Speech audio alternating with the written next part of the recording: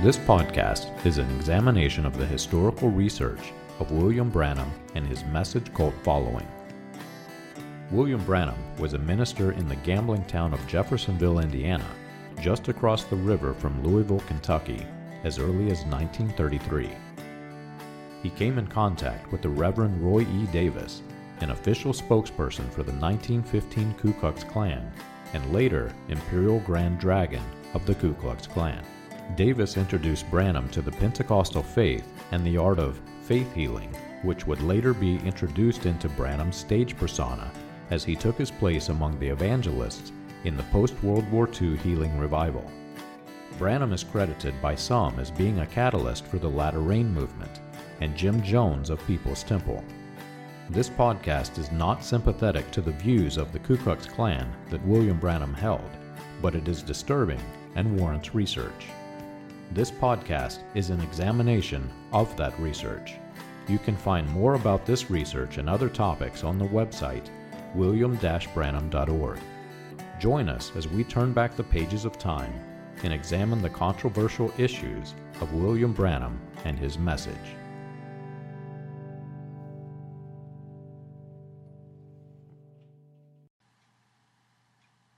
As a parent, we want what is best for our children.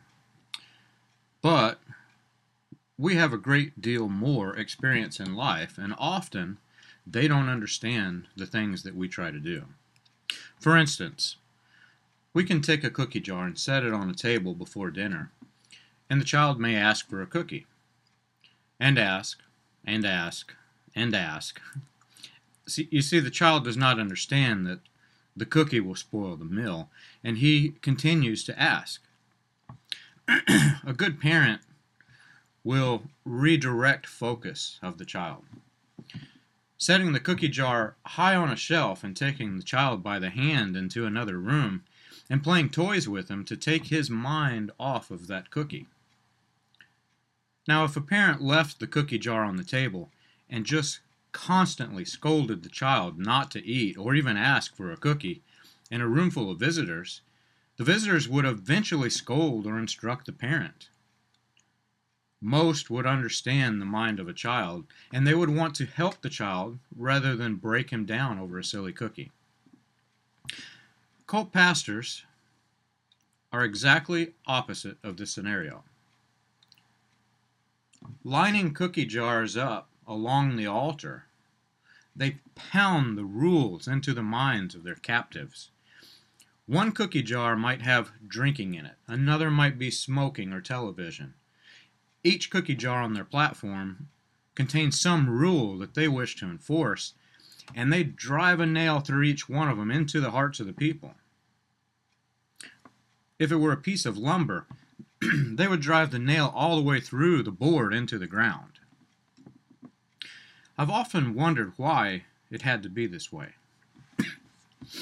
I sincerely doubt that a single person in one of the Branham cult churches, I sincerely doubt there's a single one that did not know the rules by the second or third service. As I sat there, I kept waiting for the good stuff, but it always lingered on these rules and not the blessings. It was almost as if I were the oddball, the eagle who thought he was a chicken, in the story that William Branham plagiarized from Reverend Franklin. You see, I was hungry for the gospel. In fact, I visited a church in Louisville, Kentucky, where they had a forced altar call. The pastor, following in Branham's footsteps, he claimed that he had the gift of discernment. Not spiritual discernment, but the gift of what Branham called discernment. And he proceeded to walk down the aisle, and he would point to those that had sin in their lives. And he kept going down the aisle, pointing at them so that they would proceed to the altar and go repent. Now, I had personally more sin in my life than any single person in that room. In fact, according to the scripture, we were all sinners, saved by grace alone. Everyone should be at the altar. But see, his discernment was mostly for the sister who wore a little color on his face, or whose hair was a touch too short, or the man whose hair was a touch too long. Honestly, I felt this man was just a little insane because I was the least among them. Why did he skip me? You see, these cult pastors, they keep you focused on your sin, just as the intentions of the Mosaic Law. Christ came to fulfill that old covenant, showing us that we were all sinners. The law was magnified to show how sinful we were. Under the new covenant of grace, we're not supposed to focus on the cookie jars, like a dieting, overweight person standing in a house of chocolates. We're to look beyond those things and look to Calvary, where our Savior paid the cost. By experience, I can honestly say that all men in this cult have a very difficult time. Women that have now been starting the deprogramming phase, they often say it was degrading for them, but they have no idea what a man goes through. You see, William Branham said that a woman who cuts her hair was a prostitute according to the Bible. He said that women who wear pants or shorts were prostitutes. Cult pastors take this even further, saying that to show your toes or your knees or shoulders, forgetting that Christians in other cultures around the world in warmer climates must dress accordingly. For a man in one of these cults, honestly, you can't step outside your door without seeing what you have been programmed to think is a prostitute. In fact, a shopping mall or grocery store is practically a bordello. Why do you think that pornography and other sexual addictions are so widespread in these cults? The pastors have decided to belittle you by keeping all of the cookie jars right in front of your faces, blasting you weekly for even thinking about what's in the jar, but yet the jar is set right in front of your face. I'm learning that many of us, we may struggle for years as we try to deprogram ourselves from these false teachings. Hebrews 6 condemns the very thing that these pastors are doing. Paul says that these pastors are crucifying Christ once more. And that's a very solemn statement. Let's read Hebrews 6. Paul says, "Therefore, let us leave the elementary doctrine of Christ and go on to maturity, not laying again a foundation of repentance." Let me read that again, because I don't believe that the pastors have read this chapter. Not laying again a foundation of repentance. From dead works, the things that we do, and faith towards God, and instructions about washing, baptism in some translations, the laying on of hands, the resurrection of the dead, and eternal judgment. This we will do if God permits, but it is impossible in the case of those who have once been enlightened, who have tasted in the heavenly gift, and who have shared in the Holy Spirit, and have tasted the goodness of the Word of God, and the powers of the age to come, and then have fallen away, going back to these things. It's impossible to restore them again to repentance, since they are crucifying once again the Son of God to their own harm and holding him up in contempt. Let's break this paragraph down and compare it to William Branham's doctrine. Laying again a foundation of repentance from dead works. He did that. New instructions for faith. He did that. Instructions on baptism. Check. Laying on of hands. Possibly. Resurrection of the dead. Definitely. Eternal judgment. I am still dumbfounded by this one. Why? Why would you debate if hell is 5 minutes or the rest of eternity? Does this mean that Branham crucified Christ again, and that the pastors are doing it weekly or bi-weekly? These are Paul's words, not mine. If we continue through the scriptures and continue on to Hebrews 8, we find that all of these things being pounded into our heads are worthless and obsolete according to Paul.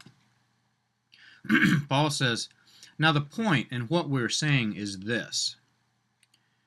We have such a high priest, one who is seated on the right hand of the throne of the majesty in heaven, a minister in the holy places, in the true tent that God has set up, not man. You see, God reigns on his throne. These earthly priests are supposed to be teaching us the new covenant, not the old one. Christ is up here. For every high priest is anointed to offer gifts and sacrifices. Thus it is necessary for this priest to have something to offer. Now, if he were on earth, he would not be a priest at all, since there are priests who offer gifts according to the law. Think of that. Christ is up here. If he were on earth, it would be according to the law. They serve a copy and a shadow of the heavenly things. For when Moses was about to erect the tent, he was instructed by God, saying, see that you make everything according to the pattern that was shown to you on the mountain. But as it is, Christ has obtained a ministry that is much more excellent than the old covenant.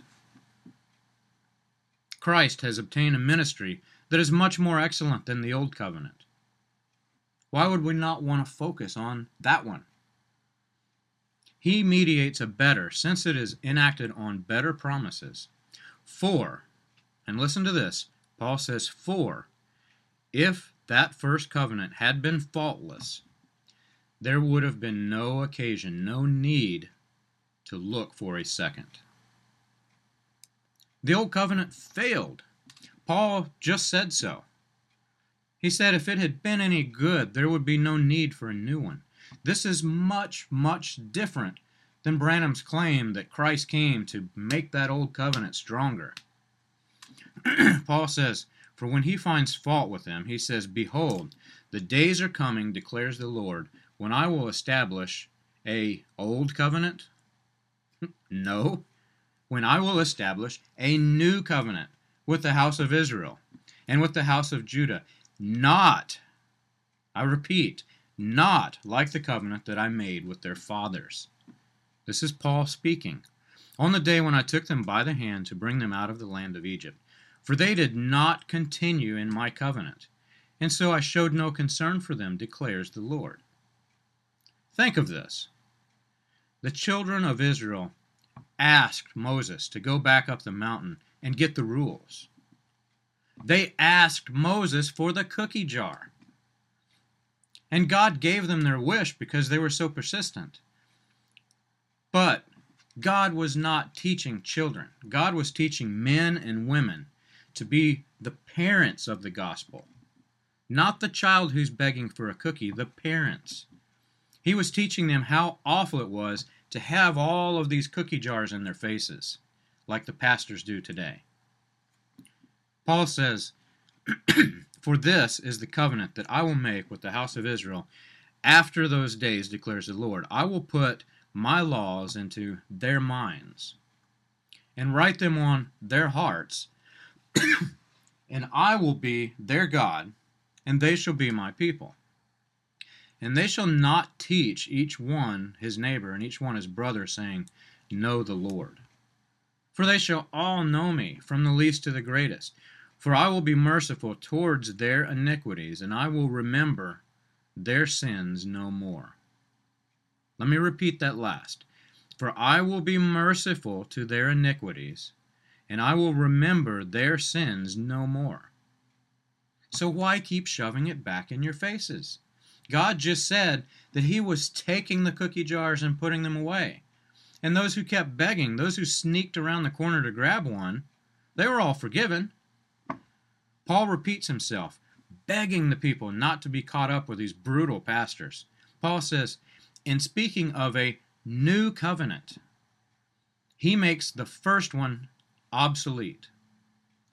And what is becoming obsolete is growing old and ready to vanish away. As Christians, we should consider this. God took the cookie jars out of our faces. He placed them high on a shelf where we can easily access them if we want to. And He told us not to eat them because there would be a wedding supper. We can eat the cookies. He said we would still be forgiven. But by wiping out the old covenant and dying on the cross for us, He has shown us a much better way. Now, they're up here sitting on the shelves, and we have matured to adults. We're more excited about the feast that is coming than these small cookies. Isn't it time that we started to show these cult pastors the real gospel of Jesus Christ so that they can mature to adults? Isn't it time that we show them that the new covenant replaced the old one because it was useless and vanished away? Isn't it time that we tell them what the Savior did on the cross so that they can receive Christ into their own hearts? I'll let you decide.